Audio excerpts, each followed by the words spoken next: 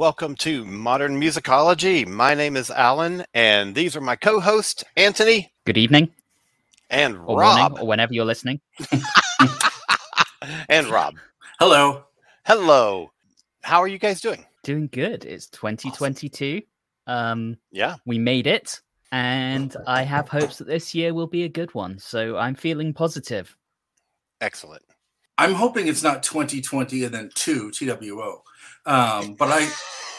But I too am being optimistic. The year is 2020 also. Yeah, there's a lot of really great music out already, and it's only the second day of January when we're doing this, so it's our third.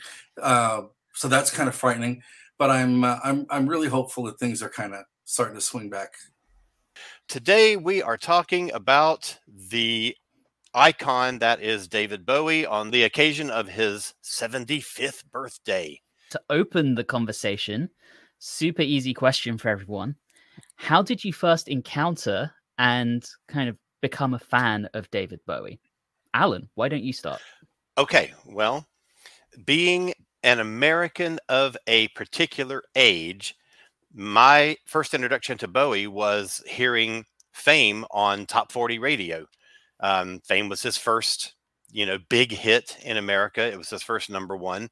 And I don't remember how old I was. I was a kid.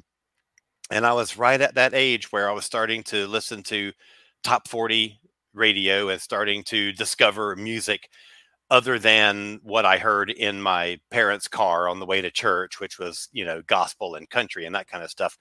And I remember I have very, very specific memories of hearing Fame on the radio. I remember the following year too, that was 75. In 76, Golden Years was his next big hit.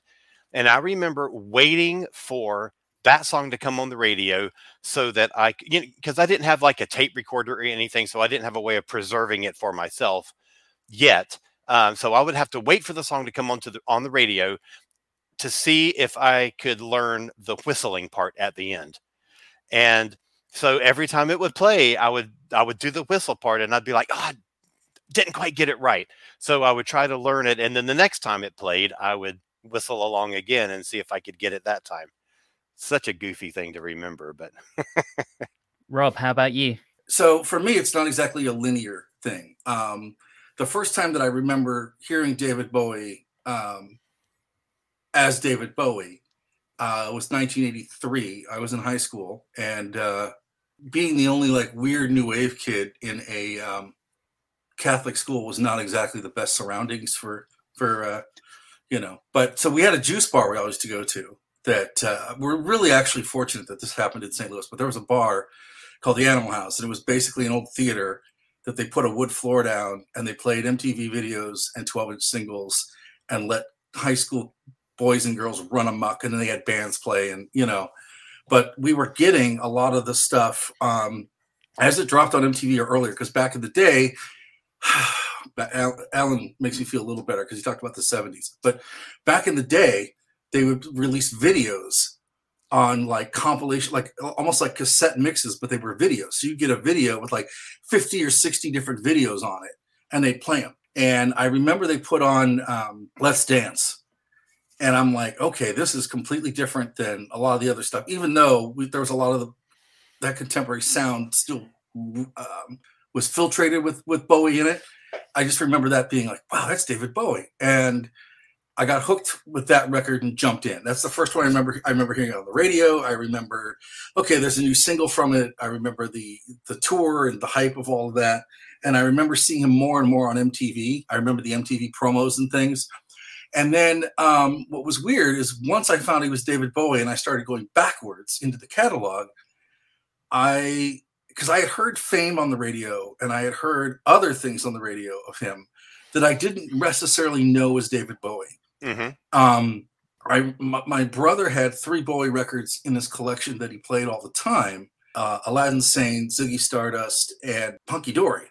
And I remember him playing Starman, and I remember him playing Rebel Rebel and a few things, but not knowing that was Bowie because I was still not necessarily as deeply embedded in listening to records. But once I got into Modern Love and Let's Dance and those singles off that record and started going back, it was like the light bulb went on. Mm-hmm. And I remember Christmas of a Christmas, I think of '84 or whatever. My brother came home from Florida and we were hanging up Christmas lights and I was playing a bunch of different records. I remember I was playing Bowie and he's like, "This is David Bowie." And I'm like, "Yeah." He goes, "You're listening to David Bowie?" And I said, "Yeah." And he just looked at me and kind of shook his head and my sisters didn't really get David Bowie. They were more into Frampton. But St. Louis is very much a classic rock city, but Bowie got played a lot on some of the stations here. So I remember hearing some of it, but I didn't recognize it for what it was until past tense. I hope that makes sense. My journey, you're saying yours wasn't linear, and mine very much was. From when I was listening to Fame and Golden Years on the radio, from that point, it was like a series of things. It was like that I was sort of collecting these moments of Bowie that I wasn't even really aware at the time that I was collecting. It wasn't too long after that he appeared on Saturday Night Live for the first time, and that blew my flipping mind. A year after that, the Ashes to Ashes video came out, and that knocked me sideways. There was Under Pressure came out, and it was all these little things, and it led up into like '83 when Let's Dance came out, and I started hearing, like my friends started catching on to it, and I started to hear a lot more of it, and I was like, I kind of dig these songs. It was 1984 when the Serious Moonlight concert came out on HBO that all those like separate moments all of a sudden got assembled into one presentation. Here's this concert where he's doing Let's Dance and Fashion and Scary Monsters and things that I had heard, plus Fame and Golden Years and some of these other things that I had sort of collected along the way. Like, I don't think when I saw the show that I had even remembered Golden Years. When he started doing it on that concert, I was like, holy smokes, I had completely forgotten about. So that concert was really the thing that cemented my absolute love of Bowie, because it took all those sort of disparate collections of things over the past 5 or 10 years and just put them all together in one package. And I was like sunk from that point on. And what was funny too is there used to be a magazine that was called Smash Hits in Britain, but over here they call it Star Hits. And I'd go to my comic book store sold it. So I could go to the comic book store and pick up the Smash Hits in my comics and then go and my Doctor Who books, and then walk across the street and pick up my record. So I could feed all of these different stupid things at once. And I quickly noticed that there was a tangential connection between all of them on some way, shape, or form with David Bowie. And I remember thinking, am I losing my mind? And I asked a friend, I was like, oh, no, you're right.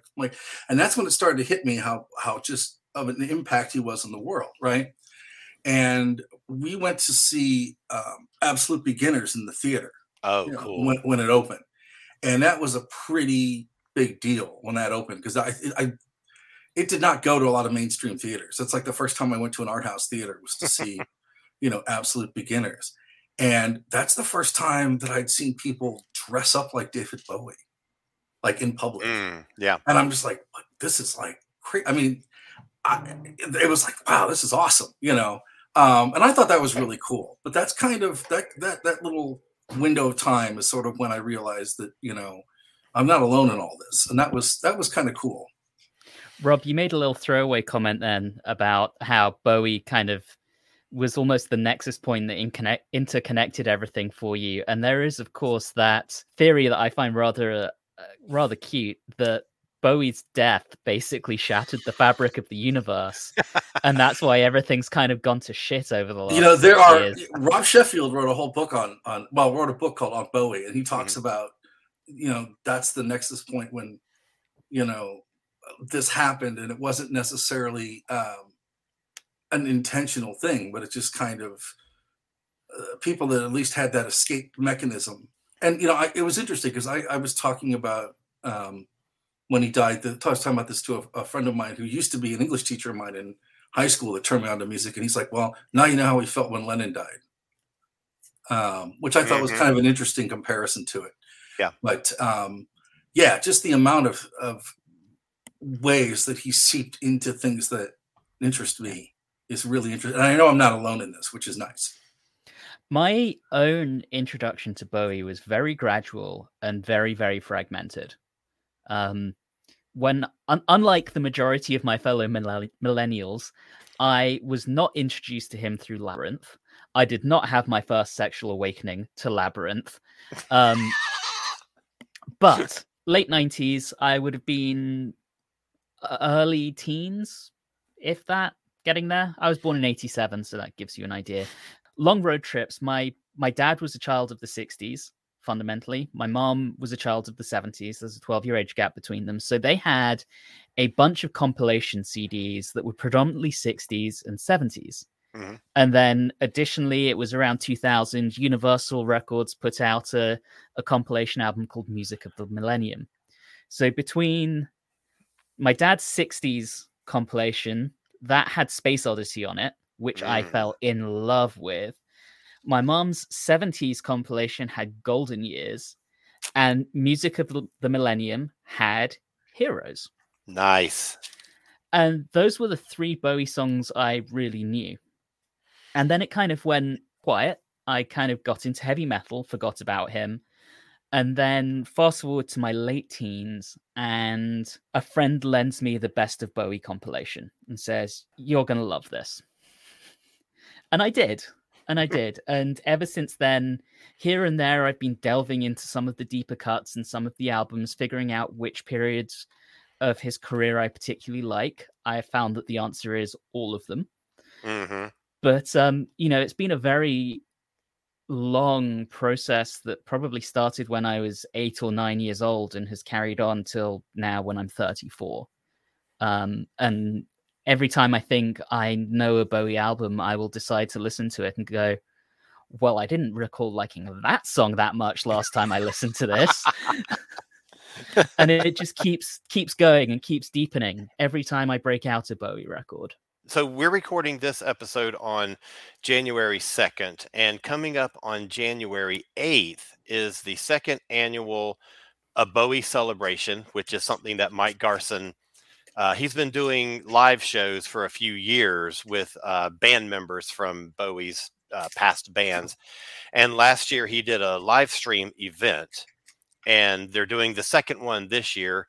And this features some contributions from bands like Def Leppard, Nick and Simon from Duran Duran, Living Colour, Walk the Moon, Rob Thomas, and some of Bowie's past band members like Earl Slick, Jerry Leonard, Carmine Rojas, Omar Hakim, Charlie Sexton, who wasn't really a band member but did some guest appearances on the Glass Spider tour. And I flippin' love Charlie Sexton. Mm-hmm. And then he's got some guest vocalists like Gail Ann Dorsey, who was his bass player for a long time, who's doing some vocals. Bernard Fowler, who has been in the touring band of a Bowie celebration for ever since Mike Garson started doing this, and he is amazing. And Sting's kid, Joe Sumner, who has also been with Mike Garson through this whole thing.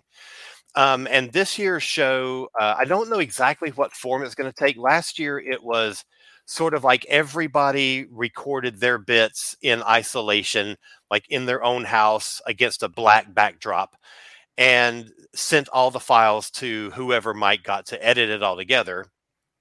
And they put a band together with all these separate people doing their separate things. And it was really interesting. They used a lot of really cool video techniques and editing and special effects and stuff. And it was really neat. I thoroughly enjoyed it. The absolute highlight of the last, and there was a lot of great parts about last year's show, but the absolute highlight was Gail Ann Dorsey sang a couple of songs, one of which was Strangers When We Meet from Outside, which is one of my favorite tunes from that period of Bowie's career. But she sort of turned it into like this kind of like really quiet, smoky jazz kind of thing. And it was stunning, absolutely outstanding. And so I'm looking forward to seeing what she's going to be contributing this year. I'm not sure what form it's going to be taking, if it's going to follow that same pattern that they did last year, or if this is more of a live performance kind of thing. But I'm really interested to see what they're going to be doing. You guys going to be watching it? I mean, there are still 6 days for them to edit out Ricky Gervais, so potentially. Yeah, that's kind of an unnerving inclusion. I have to agree with you on that one. He's one of those people. He's like Jim Carrey. He just sets my teeth on edge, and I can't explain why. Right. Yeah, I was wondering, is he like the linking thing between the pieces, or No, that'll be Mike. Mike yeah. Carson will Well, do no, all of that. I was just trying to figure out why. You know, it's like, God, don't let him sing. I couldn't. You know, I was trying to figure that out. I was kind of like, why is this guy here? You know. Yeah. Well, you know, Bowie did that song for his show that time, and I mean, I guess they were friends or something, and that's the only connection I can. Well, that Bowie bit in Extras is actually really great. Yeah, it is actually really great, but right. It still doesn't mean I want to see Ricky Gervais. I'm hoping it's just 5 minutes of Ricky Gervais basically saying, "Please donate to save the children," and doing a little right. bit to kind of support it. I mean, the show's in benefit of Save the Children, so but overall, I mean, I'm looking forward to Noel Gallagher. I think that will be interesting. Walk the Moon should be good. Yep. The 2 members of Duran Duran. You know, that there are some artists in there I am excited about. I'm not excited about Def Leppard because I can't stand him. But I have a story for you later. But Rob Thomas. I'm not excited about Rob Thomas. But the nice thing about Def Leppard is that they have a long history of being well-known and well-established Bowie lovers. That's very true. And yes, Bowie scholars in a way. So I'm really kind of looking forward to seeing what they do with it, and have referenced Bowie or Bowie titles or Bowie characters in a number of their songs. So I don't know. I'm kind of looking forward to them being involved and to see what they will do. And if nothing else, I'll do 1 or 2 songs and it'll be over in 10 minutes and, you know, move on to something else. I mean, I love the fact they're incorporating people that I normally wouldn't associate as being in that camp. Yeah. But I just have to sort of look at it, tell myself broader lens. Mm-hmm. You know. Right. I mean, I don't think I've ever been aware of Rob Thomas being a particular Bowie fan. So I'm kind of curious to see what he will contribute. That's going to be interesting. I mean, I didn't know Evan Rachel Wood sang, so. You know, when I saw this group, the first time that Mike did the touring band, they came to the Buckhead Theater and I saw it, and it was so good. And she was there and she sang a couple of songs and she was just fantastic. Yeah. So, and actually, I think so. One of the things that they're doing is this sort of coincides with the 35th anniversary of Labyrinth. And there's going to be some special appearance by Brian Henson. I don't know exactly what he's going to be doing, but I'm really looking forward to seeing what part he's going to play. And the write-up on this thing implies that Rachel is actually performing as part of the Labyrinth set that they're going to do. So that'll be interesting. Mm-hmm. Yeah. So, Anthony, you are of the age of Labyrinth, but did not come to Bowie through Labyrinth. What do you think of Labyrinth? So I didn't see Labyrinth until I was in my mid-20s, and I enjoyed it, but I think not seeing it as a child perhaps dented my appreciation for it, because it seems like so many people in my generation adore it, and they all saw it as worship kids. That movie. Yeah. And I saw it when I was like 26, and I watched it and was like, I mean, this is good. Bowie's enjoyable. The movie's good, but I don't get why people seem to live and die by this movie. So I guess, you know, I enjoy it, but it's not an obsession. Well, it didn't even come out until I was about that age. So that's when I saw it too. But I agree with you. I'm like, you know, you go to conventions, and I do a lot of panels at conventions, and I'm always doing like some Bowie panel, and the majority of the audience came to Bowie from Labyrinth. Like the majority of the people who come to these kind of things are of that age, of that generation. And, you know, there comes a point where I'm like, you know, I love Labyrinth, but, you know, that's not the only thing there is. I remember that very clearly when you and I did that Bowie panel at, was it still Timegate or had it become Hoolanta by that point? I remember very clearly you and I on the I main stage. I don't And remember, but I think it was still Timegate at that point. and a lot of people, it was about 2016. I think it was the year Bowie died. It was. And a lot of people in the audience said exactly that. They came to Bowie through Labyrinth. And I was surprised. Yeah. Yeah, I mean, it's sort of a cultural touchstone. It's like the thing that the general public at this point seems to know about Bowie. And I saw as an actor, I saw him in The Prestige before I saw him in Labyrinth. Nice. And he's superb in that. Yes, he is. Yes, and that is one of my top 5 movies of all time. Yeah. Wow. He's also great in Basquiat. I was going to say the same thing. He is really great in that. Yeah. Mm-hmm. And I think that's one aspect that doesn't get touched on a lot. I mean, absolutely a musical icon, and he's very progressive. He is so experimental, and I think that it's almost like an afterthought that he had this movie career as well, and quite a movie career. I mean, he did so many great things. Merry Christmas, Mr. Lawrence is a tour de force, I think. Yeah, I watch that every holiday. Oh, wow. Do you really? And I'm glad that, well, it kind of started by accident because TCM ran it because they restored it, and it was restored that TCM was on. And they actually, the first time I think 2018 or 2019, and they actually had, people coming on to talk about it that weren't necessarily movie people. They were more Bowie people on with movie people. Nice. And it was really, the contrast was really interesting. And they talk about him specifically in that movie. And I think it's great because it's such a different role for the stuff that he was doing at the time. It's a really, really, really dense film. There's so much to it that, for him to be in that is still pretty great. Actually, talking of that has reminded me of my true first encounter with David Bowie. And when I was a small child, one of the very first records my parents bought me was his narration of Prokofiev's Peter and the Wolf. Peter and the Wolf. Absolutely. And until we started talking about his acting career, I'd forgotten he even did that. And I don't know what, something just clicked. Yeah. But I loved that. Yeah, I remember watching him with Bing Crosby at my grandma's. I remember that. But at that time, I was like, who are these people? Yeah. I was little. So I was just like, Well, you're talking about, when you talk about Bowie as an actor, one of the things that I encountered during that period of time from 75, hearing Fame on the radio, up through everything clicking into place in 84 with the Serious Moonlight concert. One of those disparate pieces that I encountered was he got a lot of press for doing the Elephant Man.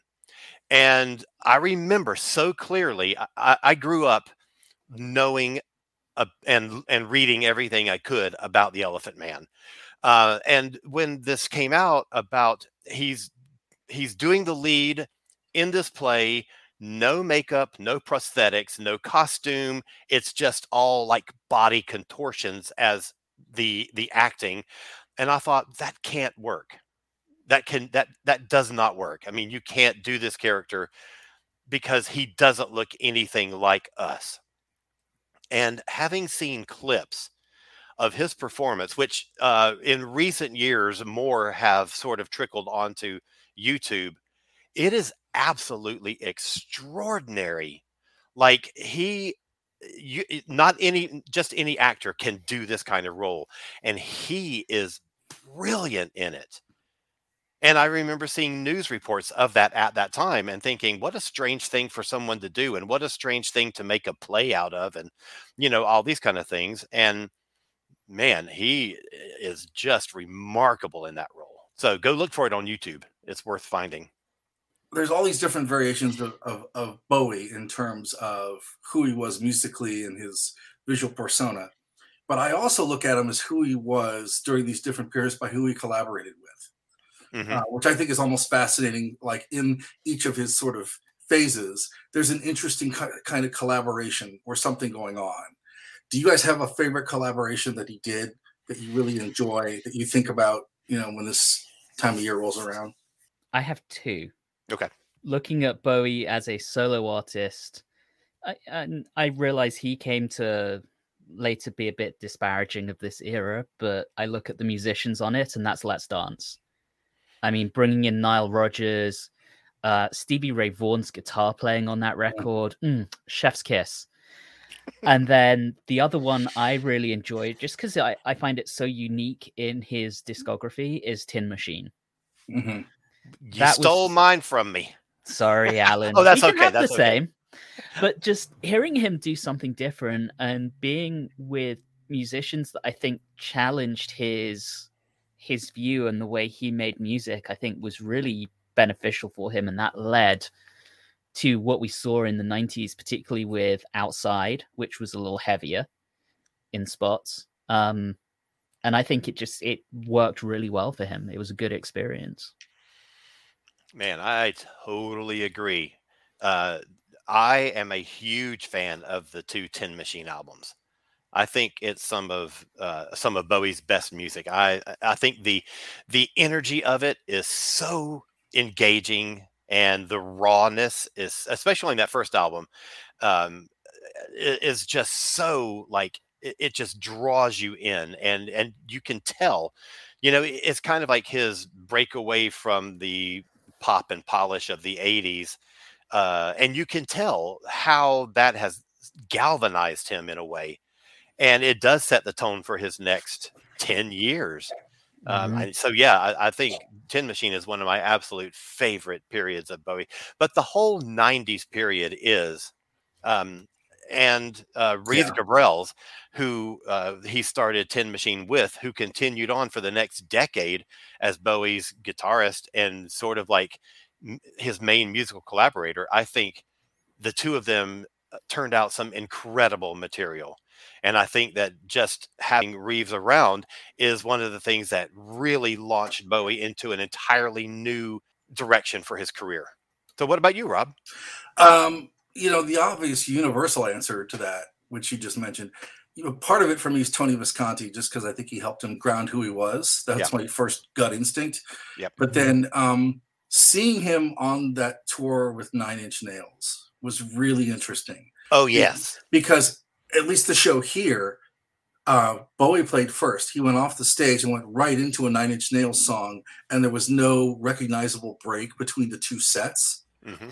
And he basically did the first 30 minutes here with Nine Inch Nails. And I remember thinking, for somebody who's him, who's been around that long with that cachet, does not need to share a stage or double billing or anything with anybody. And he doesn't need to do a stadium tour with anybody else. But I always thought that was interesting, that he did that.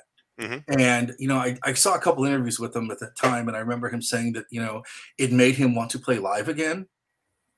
And it made him want to, you see this in Tin Machine too, but he, I think, really got charged for a lot of the 90s stuff by being just a guy in a band. And I think he started looking at some of those early records of the 90s as, I'm just a piece of a guy in a band. It's got my name on it, but he's starting to think about the band in ways he didn't think about in the 70s, right? And obviously technology helps that, and how grimy and dirty everything is. But I just think that reinvention and having that platform, because a lot of kids I knew, oddly enough, that were like goth kids and industrial kids, weren't into David Bowie until the Nine Inch Nails tour, which is just weird to me. Yeah, and I think most of that tour, it was the other way around. That Nine Inch Nails started and Bowie closed, and the transition was Bowie coming out and them doing a Nine Inch Nails song and then doing Scary Monsters with the whole group, and then the rest of it being Bowie and his band. And I think that the band that he had around that time, that was Outside.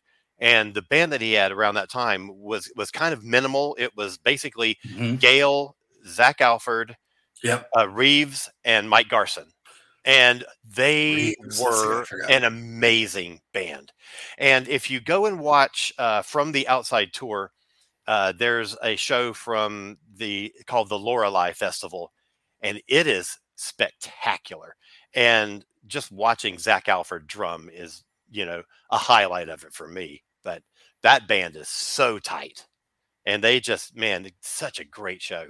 That's one that I wish that they would release on DVD and Blu-ray. I'm sure that they are going to eventually release the 50th birthday concert at Madison Square Garden, because it's got guest appearances from the Pixies and Robert Smith and Lou Reed and all these people, and it's the only time that Lou Reed and David Bowie ever performed Queen Bitch together. Mm-hmm. And so I'm sure that they will release that at some point, the way that they did the Glastonbury show and things like that. But I really want to see some of these other tours, particularly from the 90s, get put out on DVD as well, because I want to see more of that band and more of that period of his career. One of the things that I love about him is that he sort of fluctuates between chasing hits and not giving a damn about hits, and he kind of cycles through these two phases, where at the beginning, all he wanted was to be famous. All he wanted was to make it. All he wanted was hits to sort of verify that he is on the right path. And Space Oddity came along and gave him enough trajectory to survive the next however many 4 or 5 years with no hits, before Ziggy really kind of came along and propelled him into superstardom. And then once he gets past Ziggy and Young Americans and Golden Years and those kind of things, and he sort of gets to that point where he's like, okay, I've had enough of that. I don't give a shit about being commercially successful anymore. And you get into the Berlin trilogy, where he's really going sideways, and you come around to the 80s, he's going through the divorce with Angie. He's now become the sole guardian of his son Duncan. He's finally kicked his his manager to the side, who was totally mismanaging him for so many years, and he's like, I need to start earning money. And that's where you get the Scary Monsters album and the Let's Dance album. And he's actively going for success and going for hits. And then you get the reaction against that with Tin Machine. And then you get into the 90s, where he's super experimental. And I just find that constant fluctuation really, really fascinating.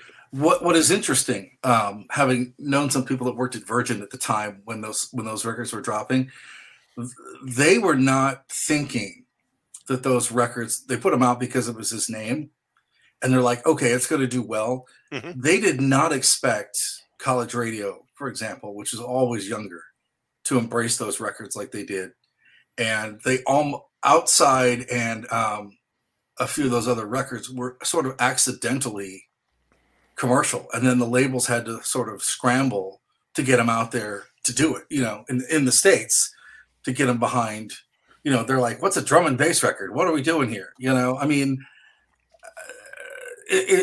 he also changed the record releasing culture of the 90s almost single-handedly, in terms of, I'm going to do, a record. I'm not necessarily going to have a single. It's a whole album. If you want to put a single, we'll put a single on it and play what you want, and this idea of, going out and being seen everywhere and doing press for everything. He didn't necessarily really do it. And then the records exploded and he kind of had to. And I think that's sort of interesting as well. I think what's also really interesting is that in 98, Madonna puts out Ray of Light and is enormously successful and gets lots of accolades for reinventing herself as an electronica act and techno pop and, this kind of stuff, the psychedelic trip pop kind of thing. And Bowie did that a year earlier with Earthling. Mm-hmm.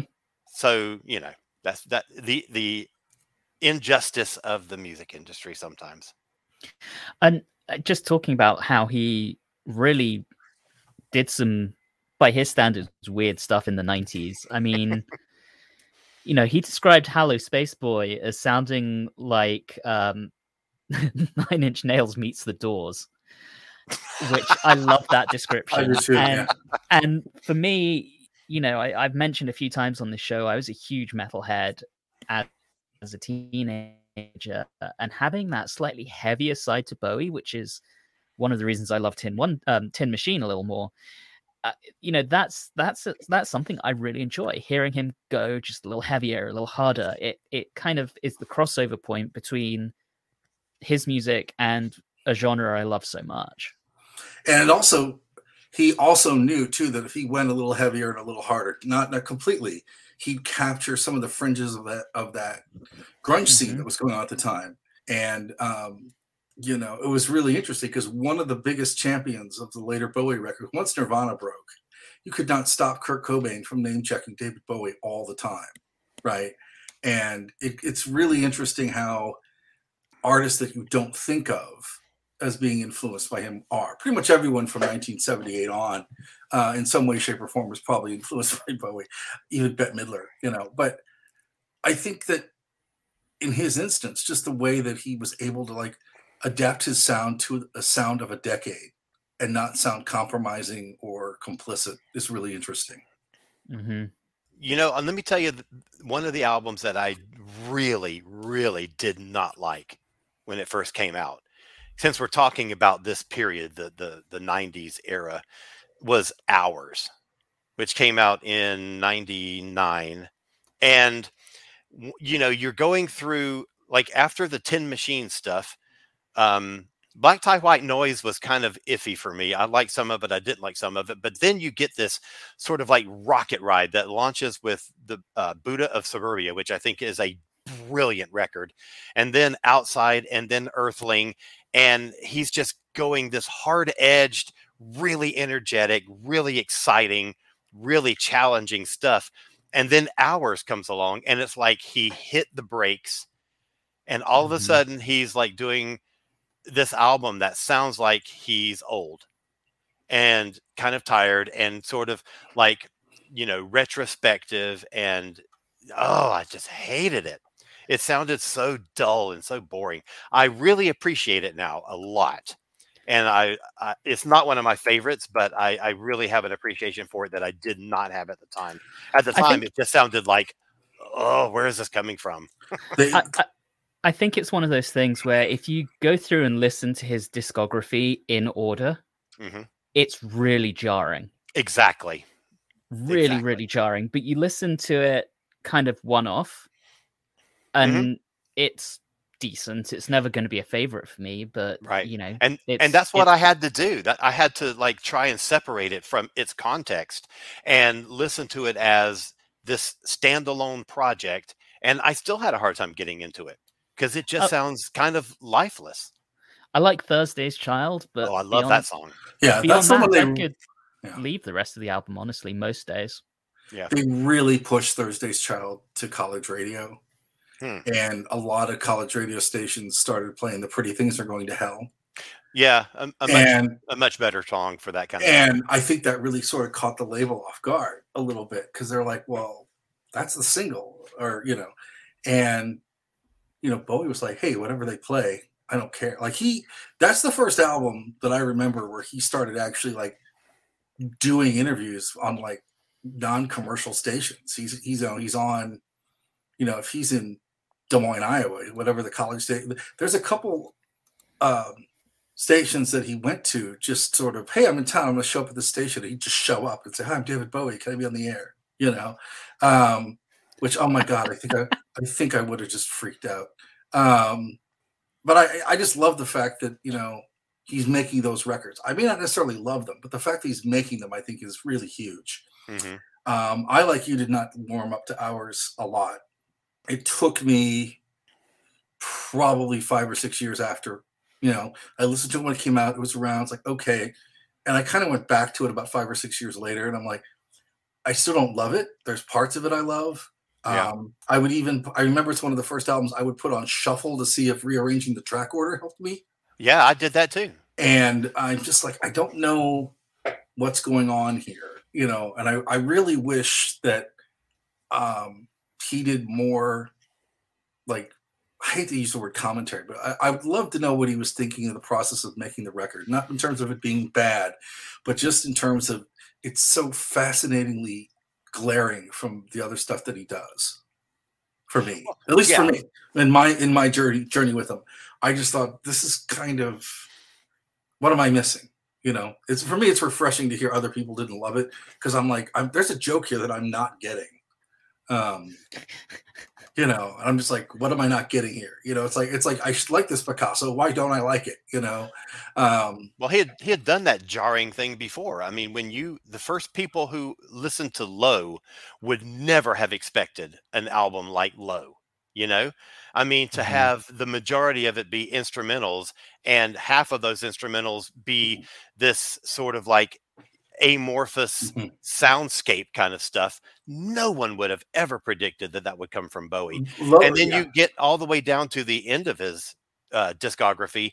You know, he had that 10-year break where he had just stopped touring, stopped recording, everything. And then out of nowhere, 2013, The Next Day comes out. The Next Day is sort of a retro album. It's like, this is the modern day version of the David Bowie I used to be. It's kind of a hard rock record. It's very accessible. And then 3 years later, Black Star. So, and going into Black Star, I am certain that he knew, or at least suspected, this is going to be my final album. And he could have gone the safe route. He could have done another Next Day.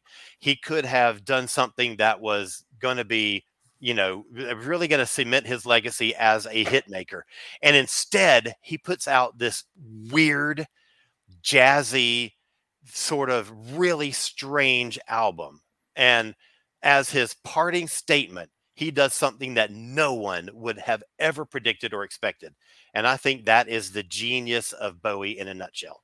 Yeah, I think that and also the planning out how all the other releases are going to come posthumously, and sort of at a time when people are selling off their catalogs, he's thinking about his catalog and his legacy, and how, one, he can keep giving to the fans, but two, how he won't cheapen it, and three, how he can still release things that will be relevant in the future when he doesn't know what the future is going to sound like. But of course he does, because he's David Bowie. And it's interesting, the stuff that's come out after his death, it's been fitting perfectly with the musical time periods that they're in, which is kind of creepy and weird and interesting. But I think Black Star, you know, I listen to it and it's like, yes, you're right. It's a man who knows he's on his way out. I very easily see that as his therapy, or his like release from everything he's going through with the emotional pain and stuff, and just sort of just going to a studio, and it's like, I'm going to express everything I'm going through musically. Oh, agreed. And I think jazz is a format that works with that. And I think David Bowie jazzy is a really interesting melding of ways to express that. And it is the first record. Next Day did this to an extent, but for me, it's the first record that I listened to with Bowie where I felt like the album was a piece, its whole self. Without a doubt. Yeah. And I love that about it. Yep. Just going back to what you said, Alan, about Bowie doing things that are jarring. Another instance I was thinking of was the Diamond Dogs tour. Oh, completely. Completely. Halfway through, just absolutely. changing the entire tour and turning it into the Soul Tour. That's right. Bonkers. Right. And so the audience coming to these shows are expecting to see a Ziggy Stardust kind of show, and they get a soul review. And it even to the point of recasting some of his older songs in this new sort of soul template. And it's, I mean, I can imagine there were people who wanted their money back. I heard, I was reading a piece on this in, I think it was the Telegraph, Britain's Telegraph newspaper, about the abuse that his musicians got once it became the Soul Tour. Yeah. Apparently from the front row of the audience, there was the N-word being thrown out and all this kind of horrible, horrible stuff that no one should ever have to face on stage. Yeah. And, you know, I love that Bowie is willing to just be like, you know what, screw you. I'm going to do what I want. I'm David fucking Bowie, man. Yeah, there's a great talk about, a great story about when he was recording Young Americans. Springsteen went down to visit him in the studio, and he's talking about the record I thought I was going to hear in the studio was not the record that I got, and I just thought I could never be this daring and this just ballsy, you know. Yeah. And I love that. I mean, I love the soulful Bowie stuff because I think his voice is perfect for it. I think he's one of the few people that's got a voice that could do a lot of different things. Obviously. And you even saw hints of it on Diamond Dogs. I mean, there's a lot of soul in something like 1984. Oh, absolutely. Oh yeah, absolutely. So it's not a huge surprise that he kind of veers in that direction more fully and embraces it. But yeah, I mean, I can understand why people weren't expecting it at the time. And you know, and he grew up listening to a lot of those records, that type of music. So I think for him, it was probably incredibly freeing. Right. Just to be able to, like, I'm just going to play the music I love. You know, I'm sure that, you know, doing Rebel Rebel and that stuff is all really great and awesome. But at the end of the day, he gets to, like, play something he just has a passion for. And I think that really, that whole side of him, while not necessarily super popular with other people, I think it really rejuvenated him at a time when he really needed it, sort of creatively. Yeah, and also I think that was key to him pretty much breaking the American market.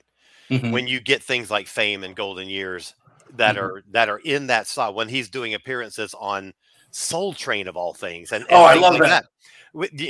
That's really what really launches his career in America. Yeah. So I think he was like, he knew exactly when to make that move. Okay, it's a super obvious question, but if you had to define your favorite Bowie songs, I don't want to put a number on it. So, Rob, if you want to go on for 2 hours on this, you can. No, Alan might cut you off. But you know, what are the songs that define Bowie the best, and your love for Bowie? You know, I did a playlist for Bowie for Spotify for this anniversary. Not this one, but when he, you know, after he passed. And I couldn't stop putting songs on it. So I'm not going to number them because it's obnoxious, right? But I have the French and German 45s for Heroes, right? Where he sings them in those languages. And to me, hearing Heroes in German, which is very guttural and not necessarily pleasant, but still having that sense of like pathos and melancholy in it, and then hearing it in French, which is also very, you know, la ha ha, right? It just really, I don't know how to describe it, but you can take that out in post.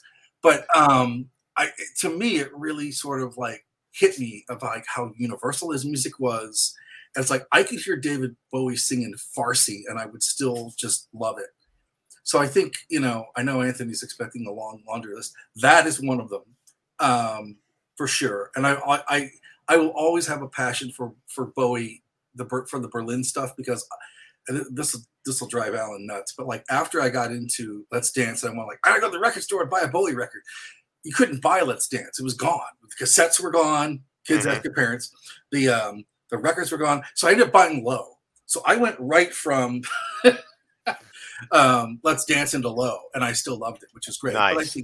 But I think that, you know, any of the records from Low and Heroes, and then obviously the remixes for Hello Space Boy, which is a song I don't necessarily love on its own, but taken as a pop like dance record is kind of interesting. Alan? Oh, jeez. Okay, so you said I can go on for 2 hours, so that's good. I mean, dude, it's your show. You're the one who has to edit it, so okay. Well, let's see if we can do it by decade.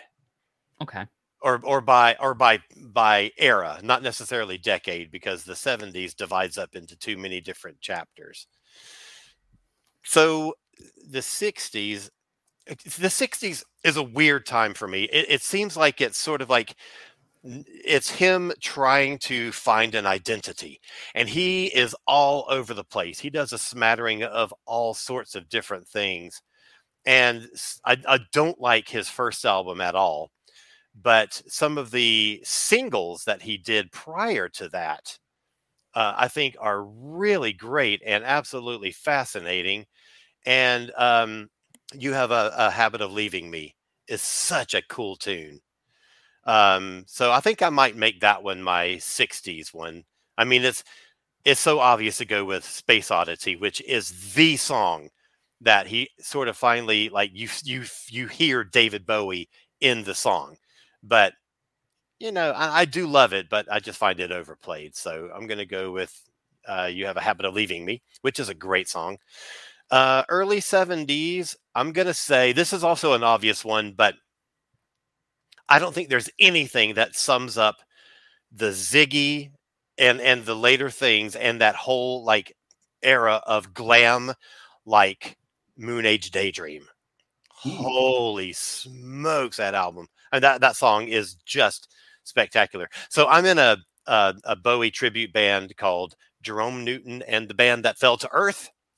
And Moon Age Daydream is probably the most fun song for me as a drummer to play.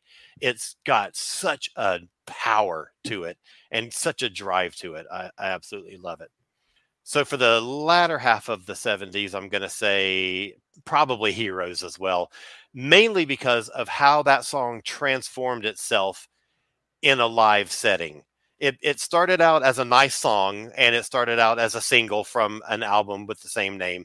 And it started out as, a good song for his set list. And I think Live Aid transformed that song into the big arena anthem that you think of it as being. And that performance is probably my single favorite Bowie performance ever. 80s, I like Let's Dance and all that stuff. I'm much more partial to Never Let Me Down, which most fans don't like. And I absolutely love that album. So I'm going to say from the late 80s, I'm going to say, I don't even know. I love Day In, Day Out. So we'll just do that one. 90s, I can't even pick a 90s one because it's so much different stuff that happens in that. But I think the best single, the best song that he recorded, the best composition, God, there's actually two. The Buddha of Suburbia is a spectacular song. Holy Moses. But I'm going to say Strangers When We Meet is the single best David Bowie song, even though there's other ones that I like more. Like The Motel is great. And everything off of Outside is just incredible. But I think that Strangers When We Meet is the best Bowie song from the 90s. And then 2000s, I'm going to go with the title song from Black Star. That it is the most incredible thing. It blows me away every time I hear it. And I get I get sort of submerged in the world that it presents to me. Yeah. Every single time. Yeah, Ashes to Ashes does that for me too, where I just get submerged in the whole world of it, even though it's a big hit. Yep. It's one of the records I literally can stop doing anything and I'll just listen to it wherever it is. Mm-hmm. Okay, so Anthony. Okay, so like you, Alan, I'm going to go in roughly chronological order. So first and foremost, it was the first Bowie song I ever heard, Space Oddity. It's super obvious to include. But to your point, Alan, it's the one that really defined who he was as a musician. It holds a personal place for me, being that first Bowie track I heard. So I gotta pick that one. His kind of early 70s what I think of as pre-glam. So I guess kind of the hunky-dory and Man Who Sold the World eras. Life on Mars. It's just a beautiful, beautiful song. It really is. Yeah. Now for the glam era, I'm finally going to pick something a little less obvious. And it was still a single, but I'm going to go with The Gene Genie. Yes. Because to me, that is everything that defines glam rock in one track. Yep. And I think it's brilliant. Later 70s, I'm going to go, I think I'm going to go with Fame. Again, kind of an obvious one, but it's got that really great groove to it and that guitar line that gets imitated so often. You hear it a little in Belois Sum's Imagination. Yes. More recently, you've heard something similar with Steven Wilson and Self. It's an iconic track that has influenced and inspired so many other artists to structure songs in a very, very similar way. And I think it was groundbreaking for that reason. Mm-hmm. Moving into the 80s, I'm going to pick Cat People, Putting Out Fire. Which version? The Let's Dance version. Thank you. Yes. No one ever says that. I don't like the slower start to the soundtrack version. But with Let's Dance, you've got Stevie Ray Vaughan's gorgeous guitar work right at the beginning there. And it just, it's one of those tracks that really amps me up. And before we all put Marilyn Manson on the do not listen to list because of his, I want to say indiscretions to be polite, but that is massively understating it. But he did a cover of that with Shooter Jennings that was phenomenal. And I feel so sad that I can't bring myself to listen to it anymore. Yeah. Late 80s, I'm a little less familiar with. I think it would have to be something off of Tin Machine, but I'm not sure what. So I'm going to kind of take a mulligan there and just say something from Tin Machine. Something from Tin Machine. That's fair. 90s, Hello Space Boy, both versions, the original album version and the Pet Shop Boys remix. Really enjoy both of those. And Little Wonder, which is just... Ooh, I love it. It's weird to take a drum and bass heavy song and yet also make it an anthemic sing-along. I don't know any other artist that could do that. Yeah. And then finally, from Black Star, it's Lazarus because... Oh, yes. Alan, before you were in Jerome Newton, the band who fell to earth, I stood alongside you on at least 2 occasions and cried to that song. Yep. So, for me, that is a song that is very... very closely tied to his death for so many reasons. But, the opening line, "Look up here, I'm in heaven." Yeah. Oh my gosh. I mean, that, even thinking about it, I can feel like a little tear forming. It's so prescient. It's so beautiful. And you listen to the beats of the drums. That's very hypnotic for most of it. And then it's filled in with some amazing drum fills. The saxophone on it is absolutely haunting. It's just a beautiful, beautiful track. Yeah. So I guess that's my... That's a good list. Set. I got to say that as excited as I was to be asked to join Jerome Newton and the band that fell to earth, and I was, when they and I got the message and said, would you be interested? And I was like, immediately, yes, because I had been wanting into that band for quite a while. The thing that saddens me about being in that band is that I won't ever be able to go see that band with you anymore. I will miss being able to go to that kind of show with you. But if you could pull that off, that would be pretty amazing. That's true.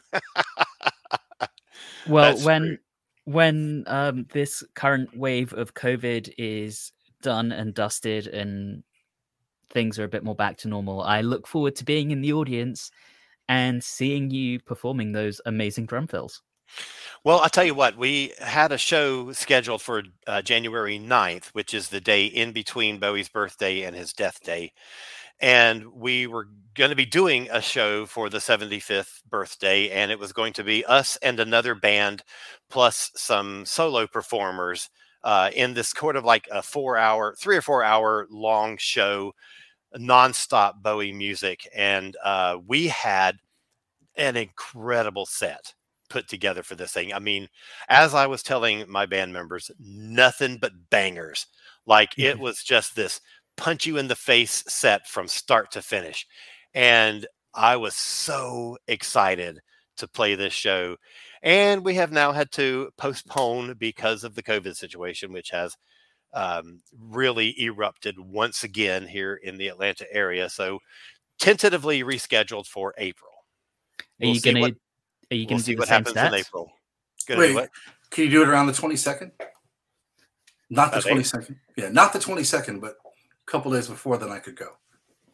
Oh, what was your question, Anthony? I couldn't hear you. Was it going to be the same set?